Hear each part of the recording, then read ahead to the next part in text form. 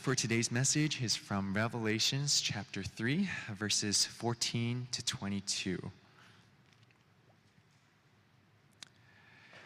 And to the angel of the church in Laodicea write, the words of the Amen, the faithful and true witness, the beginning of God's creation. I know your works, you are neither cold nor hot. Would that you were either cold or hot. So because you are lukewarm and neither hot nor cold, I will spit you out of my mouth. For you say, I am rich, I have prospered, I need nothing, not realizing that you are wretched, pitiable, poor, blind, and naked. I counsel you to buy from me gold refined by fire, so that you may be rich, and white garments, so that you may clothe yourself, and the shame of your nakedness may not be seen. And salve to anoint your eyes, so that you may see. Those whom I love, I reprove and discipline. So be zealous and repent. Behold, I stand at the door and knock. If anyone hears my voice and opens the door, I will come into him and eat with him, and he with me. The one who conquers, I will grant him to sit with me on my throne, as I also conquered and sat down with my Father on his throne. He who has an ear, let him hear what the Spirit says to the churches.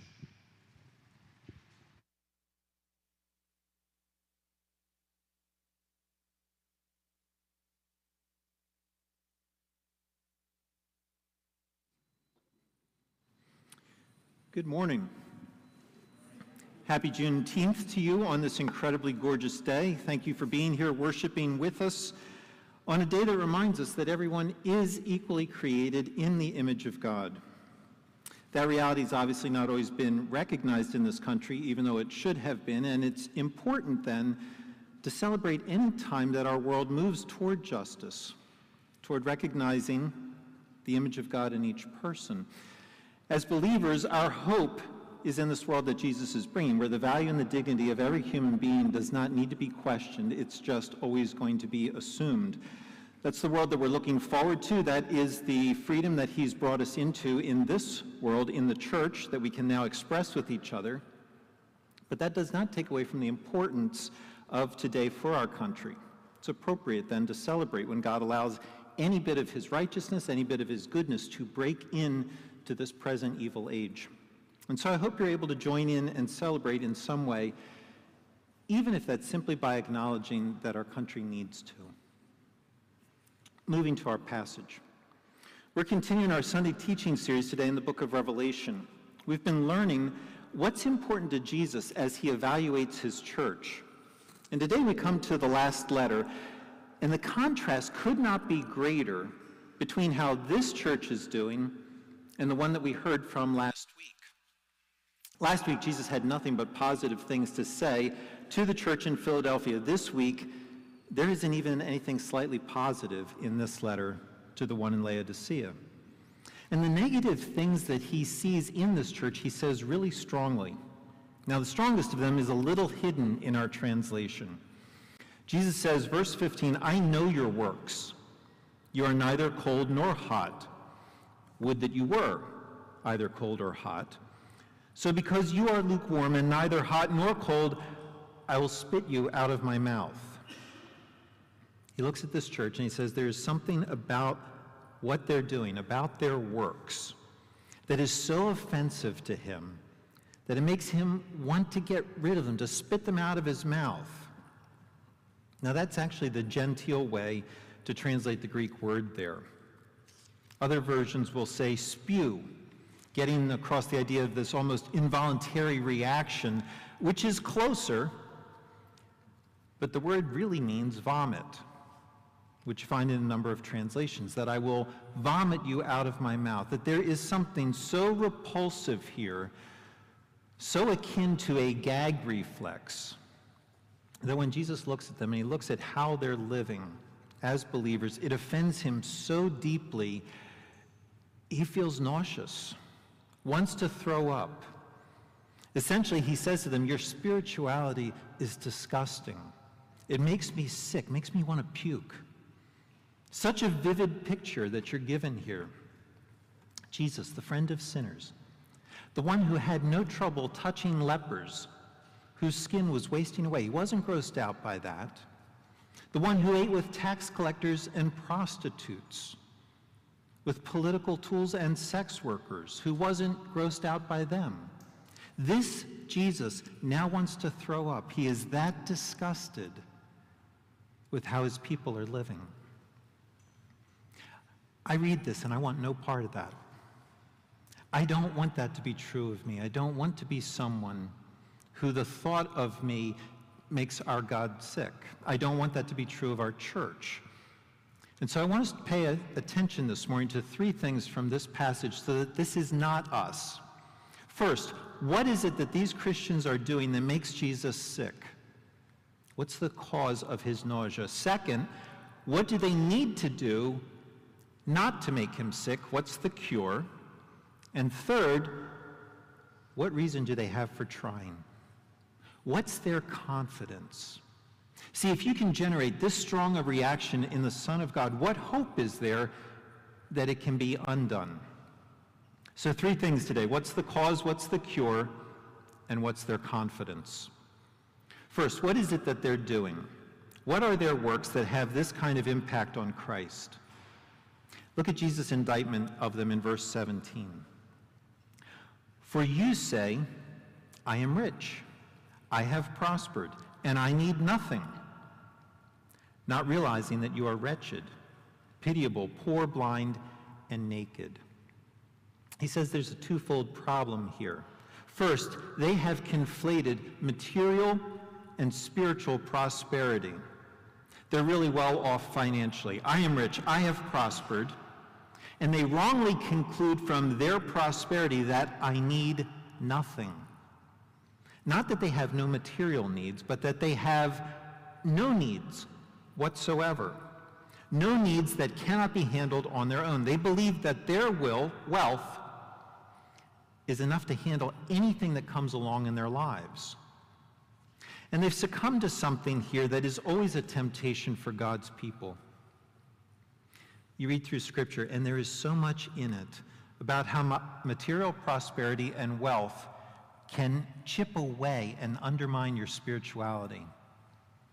That it is so much easier to trust your bank account to provide for you than it is to ask God for daily bread. That wealth tends to insulate you from the hardships of life. That if you're bringing home a good income, if gas and food go up, you don't love it, probably even complain about inflation a little bit, but it doesn't hurt in the same way as if you don't have a good income. It means life costs more now, but it doesn't force you to make decisions about what you can and can't do like other people have to. Wealth insulates you from the hardships of life. And having a good income means that you can have a higher quality of life, that you have access to good health care, that you can enjoy yourself. You can go where you want to go, when you want to go there, that you can enroll the kids in camps, activities that will help develop them so that they can reach their potential. Wealth both insulates you from hardships and it gives you a higher standard of life. Now, Scripture never makes you feel bad about having things or being prosperous. It doesn't even make you feel bad about enjoying life. But over and over and over and over, it calls you to realize how easy it is to rely on what you have to give you a good life. To quietly replace the God who is the source of all that you have with the things that you have from him. To forget that he's the source and to start believing that you are. In other words, Scripture warns you that material wealth makes it easy to be self-reliant, not God-reliant. To think that you can take care of all of your needs. Going further, to believe, to live as if you have no needs that you can't handle, including spiritual needs. And that's the first problem in Laodicea. These Christians think that because they're well off physically, that also means they're well off spiritually, that they have no needs across the board. Which then leads to the second problem. There's an arrogance to this group of people. Notice again Jesus' indictment. They approach their world by referring first to themselves. I am rich. I have prospered. I need nothing. They haven't learned the lesson of Genesis 1, that there is only one unlimited, independent being in the universe, and that everything else in the universe depends on him, that every bit of the universe comes from him, that it all has its energy and life from him, that it continues to be provided for by him, so that it can function well within the plan that comes from him. These Christians are not living with that conscious awareness of humble dependence, reliance on God for everything, for life, for breath, for spiritual health. And so they don't start their sentences with God. They start with I, with a reference back to themselves. They're not living out of Genesis 1. Instead, they're living out of Genesis chapter 3. In Genesis 3, in the Garden of Eden, the serpent tempts Eve to disobey God by saying to her, verse 5, "You will be like God." Just listen to me, Eve. Disobey just this little tiny bit, and you will be like God. You will be an adequate substitute for him. You can start your sentences with I, not with God. That temptation was too much for Eve. She gave in, along with Adam, verse 6, who was standing there at her side, who also gave in, plunging humanity into this war for who will be God in our lives. And so the human race now struggles against our Creator, wanting to put ourselves in his place, of not wanting to feel dependent on him, not wanting to feel our need of him, wanting instead to be independent. And this comes early to every one of us. If you're a parent, doesn't matter how old your child is, but you have realized by now, you don't have to teach this independence to your child. It comes out early. They start telling you very early on, I do it myself. They don't always have to tell you that. They just go ahead and do it themselves. They dress themselves by putting their shirt on backwards. And they don't want your input on that decision. They really don't want your help rectifying that decision. Or it comes out when they decide to cut their own hair, or clean up a mess that they made by spreading it bigger.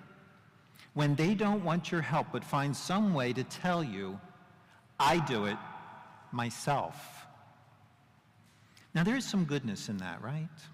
There's a sense of taking ownership in the world, of ruling and subduing. But you also hear that other piece there, that sense of independence that says, I don't need you.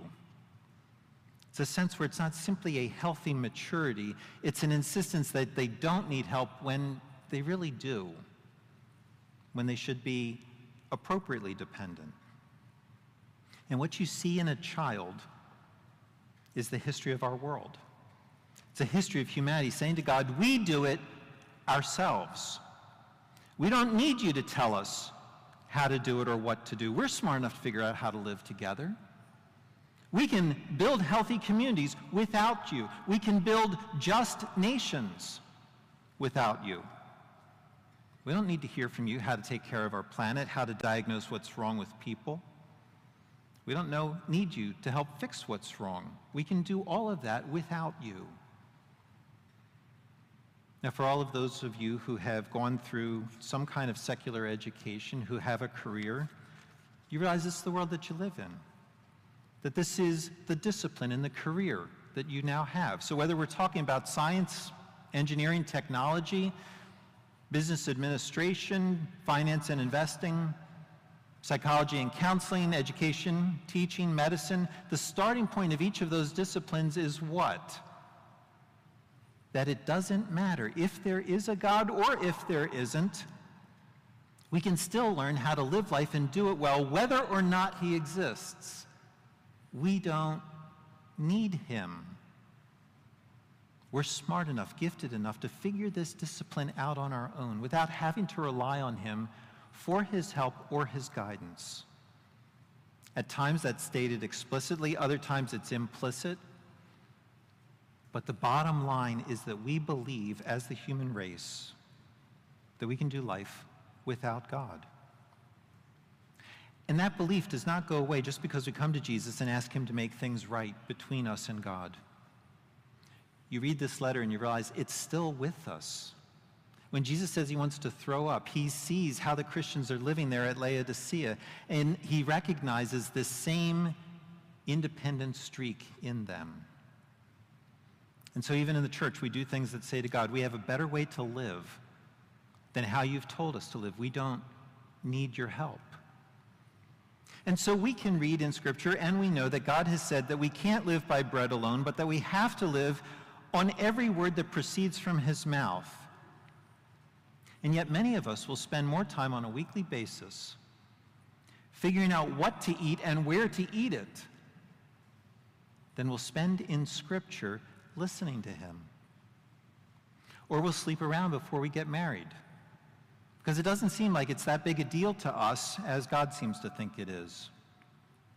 Or we don't really feel like we need to go to our brother or sister when they've offended us. Instead, we can talk about them to other people in the church. We can talk about what they said, about what they did, and we believe that that will forge a better community than anything God's told us. Or we let politics divide our churches, living as if our battle really is against flesh and blood, when Jesus has told us clearly that it's not. That's the kind of thing that Jesus is looking at when he sees Laodicea. Self-satisfied, self-reliant believers who put more trust in themselves to live out the Christian life than they put in Christ. And the more well-off we are, the easier this is to do. That's the danger that you and I face in the Philadelphia suburbs. We have so much of what we need physically that we can start to think, along with the believers in Laodicea, I need nothing, not even from God. And it's not that we actively reject God, turn our backs on him. It's that we don't even think maybe we should turn to God. Instead, we think we got this, whatever the this is, just like we got everything else. And so we just gently, easily slip into relying less and less on Christ without realizing we're doing that. And we can end up so far away from him that Jesus has to say to us, you don't get it. You don't realize how well off you're not. You don't realize that while you're congratulating yourself on having made it, that you don't see that you're really wretched and pitiable. Now, when he says things like that, you realize he's obviously talking about a different reality there than the one that they're used to thinking about. They're used to looking around at the physical world and thinking that they've got everything that they need. But Jesus is not talking about this world. He's focused on the next. That's why verse 14, he calls himself the Amen. That means the true or the truly, which is such a weird thing to call himself, until you realize that it's another reference back into the Old Testament, and that there is one place, just one in all of Scripture, where Amen is used as a title. It's in Isaiah chapter 65, verse 16, where God calls himself the God of Amen, or as some of your translations will say, the one true God, or the God of truth. And it talks there in Isaiah about how people will swear by the God of truth, or they will bless themselves by the God of truth. Think, why are they doing that? Verse 17, the very next verse, for behold, I, the God of truth, create new heavens and a new earth, and the former things shall not be remembered or come into mind. And Jesus takes that title, calls himself this here in Revelation chapter 3, in order to communicate to us that he is the God of truth who creates a new heaven and earth. He's the source of the new creation. Or as Revelation 3:14 says, he's the beginning of God's creation. Not the beginning of this old creation, this old world. He created this world. But in some important way, he's the beginning of the new creation. That by his resurrection, He's the beginning, not of this present world, but the next one. That the next one began with him in his resurrected body when he rose from the dead. And so now he's talking to his people. And he says to them, as the Amen, the one who's brought into being the new creation, you think you're doing well. You think that you have no needs. But that's because you're thinking about the wrong world. And so when you say, I am rich, I have prospered, you're speaking from within the old world, not the new one that I've begun. And if you consider that new world, the one that you have now been born into by faith in me, you're not well off at all. You're not rich in new creation riches, you're poor. You don't have any real discernment about new creation life. You're not insightful, you're blind. You're not clothed in new creation clothes, you're naked. Far from having everything that you need in this new creation, you don't even have the basic necessities. And you don't have them because you think that you can provide what you need for yourself. You are relying on the things in this old creation to give you what you need to live in the new one. And what's that done? It's led you to be self-satisfied, self-reliant, smug. And I can't tell you how much it sickens me. That's point one, the cause of Jesus wanting to throw up. Point two, what's the cure? Notice that Jesus immediately points them away from their self-sufficiency to himself as the source of all that they need to live out a new creation lifestyle while still living here in this old one. Verse 18, I counsel you to buy from me gold refined by fire, so that you may be rich, and white garments so that you may clothe yourself, and the shame of your nakedness may not be seen, and salve to anoint your eyes so that you may see. Now, pick up on the weirdness of what he's just said. He said, you're poor, not rich, so buy from me. And you think, how's that work?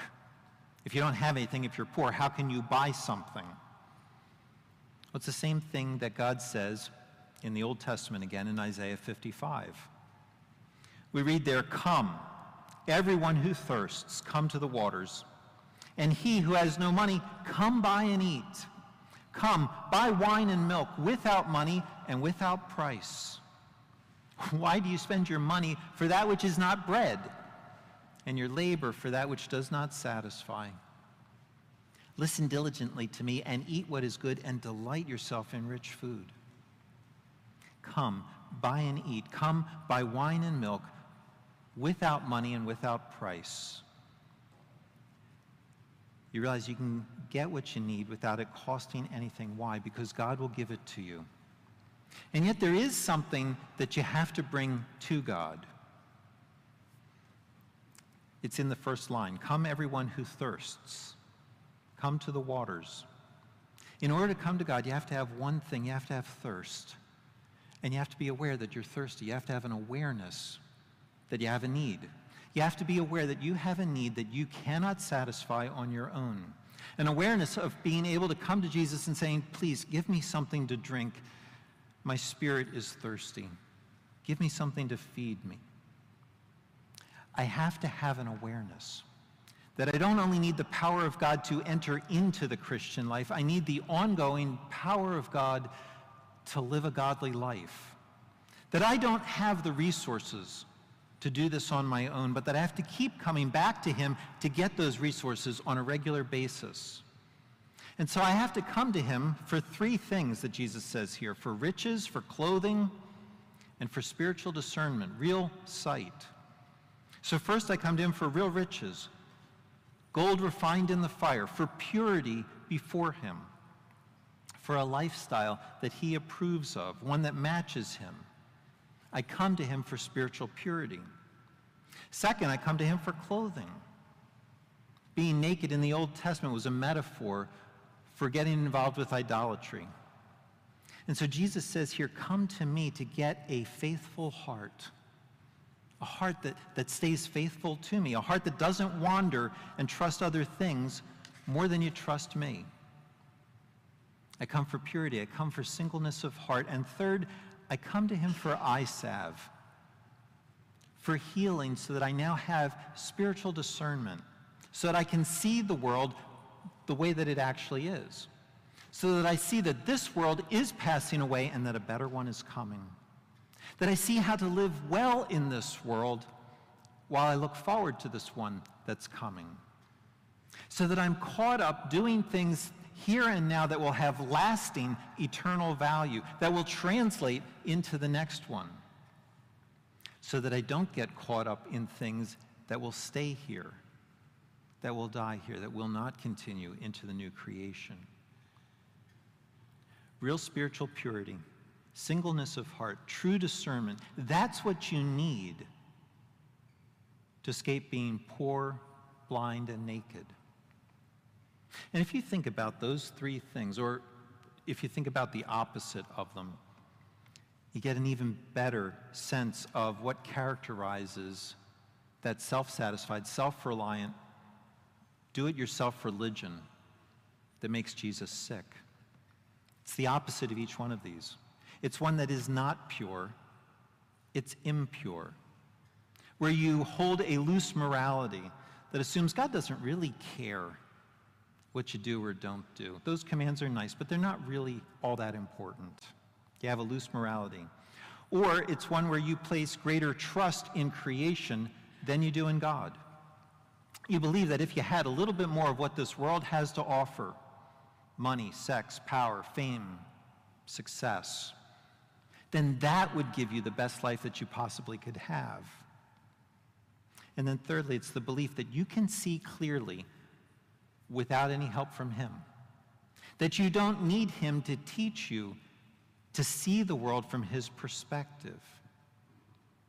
It's the belief that you are wise enough, for instance, to know on your own what injustice is, without going to him, without going to the only one who is perfectly just, to learn from him. But instead you believe, oh, I can just sort of pick that up in the air from the people around me, that'll be good enough. Or it's the belief that you can tell when you're being greedy without going to the one who is constantly giving to other people. Or that you can know how much free time and entertainment you need without going to the one who is always working so that every creature has what they need. Being blind, spiritually blind, is the belief that you do not need to study Scripture in order to see clearly, that you can do that just fine on your own. It's the belief that your moral compass, that your understanding of the world are good enough. It's the belief that you know enough to navigate your world. You don't need anything from him. It's that belief, whether you say it out loud in your head or not, or whether you just live it out, it's that belief that makes you truly blind. Which tells you actually one of the awful things about spiritual blindness. See, if you're physically blind, unable to see, there's no way you can't know that. It's obvious to you. When I take my glasses off, I can't drive because I can't see the signs. And if I can't see the signs, I know there's a whole lot of other things that I can't see either, which would make me then a danger to other people, danger to myself. It's just obvious. But that's not true of spiritual blindness. These Christians at Laodicea, as well as your own experience, teach you that when you're spiritually blind, you think you can see. That was the Pharisees' problem. They thought they saw correctly. They thought they saw the world as it really is. And they were very offended when Jesus called them blind. Why is that? Because they were also arrogant. They did not want to come to him. They did not want to admit that they had a need. They didn't want to admit that they were not good enough, that they could not see on their own, that they needed him to heal them. That's what Jesus is offering here in Revelation 3. To give you what you need so that you're no longer spiritually impure, worshiping all the wrong things, and blind to your true nature. That's the cure for a spirituality that makes Jesus sick. You have to come to him to have one that does not offend him deeply. But then why? Point 3. Why would you take him up on his offer? You've made him sick. Doesn't that make you kind of embarrassed? It does me. And I'm tempted then to say something like, Jesus, let me see if I can clean up some of this mess myself, and then I'll come to you for help. In other words, I'm tempted to rely on myself again, one more time, to get myself out of the mess that I've made for myself, or at least to make it a little less messy. I know that sounds dumb, but in the moment, it feels really reasonable. It's like a kid who goes around with a marker and writes on the wall and then realizes, oh man, I shouldn't have done that. But they don't want to admit that. They don't want to go to the parents and ask for help. And so what do? They go and find all of the cleaner products and try all the different ones and just make the spot so much bigger. That's what it feels like for me. If what I've done makes Jesus want to puke, why would I come to him now and face that? I'm ashamed of myself. That's when I need what I call a relational reason. A reason that overcomes my reluctance to go to him. A reason to trust him, to connect with him. A reason to trust him so that I'll go to him, so that I'll do what he says, and so that I'll get what I really need. And when you ask, does he give me that kind of reason in this passage, you realize actually he gives you several. First, you have to start by seeing that he comes to you.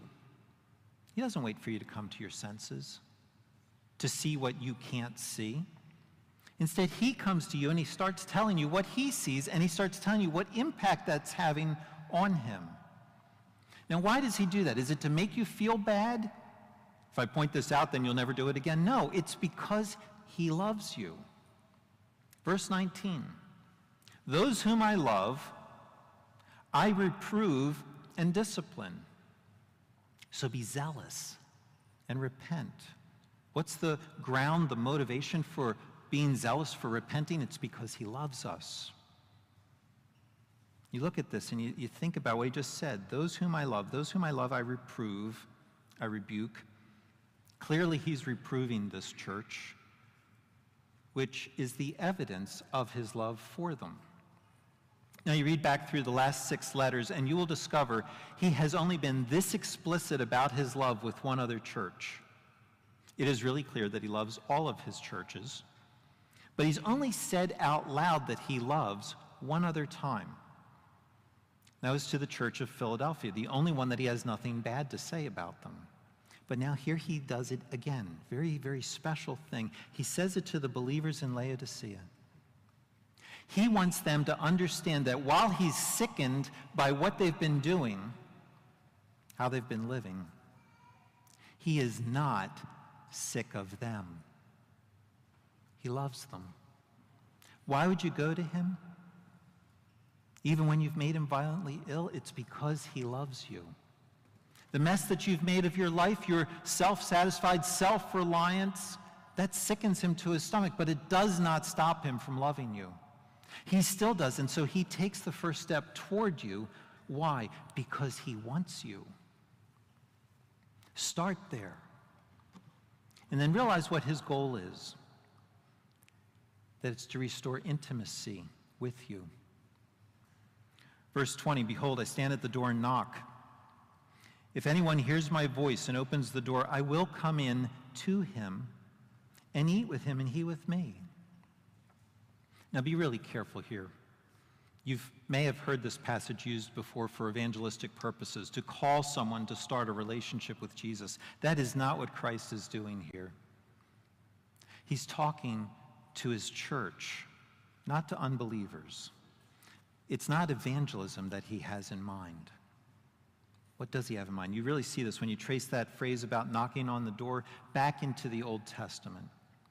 And that's when you come across a passage in the Song of Solomon, chapter 5, verse 2, where a bride is in her bedchamber and she says, I slept, but my heart was awake.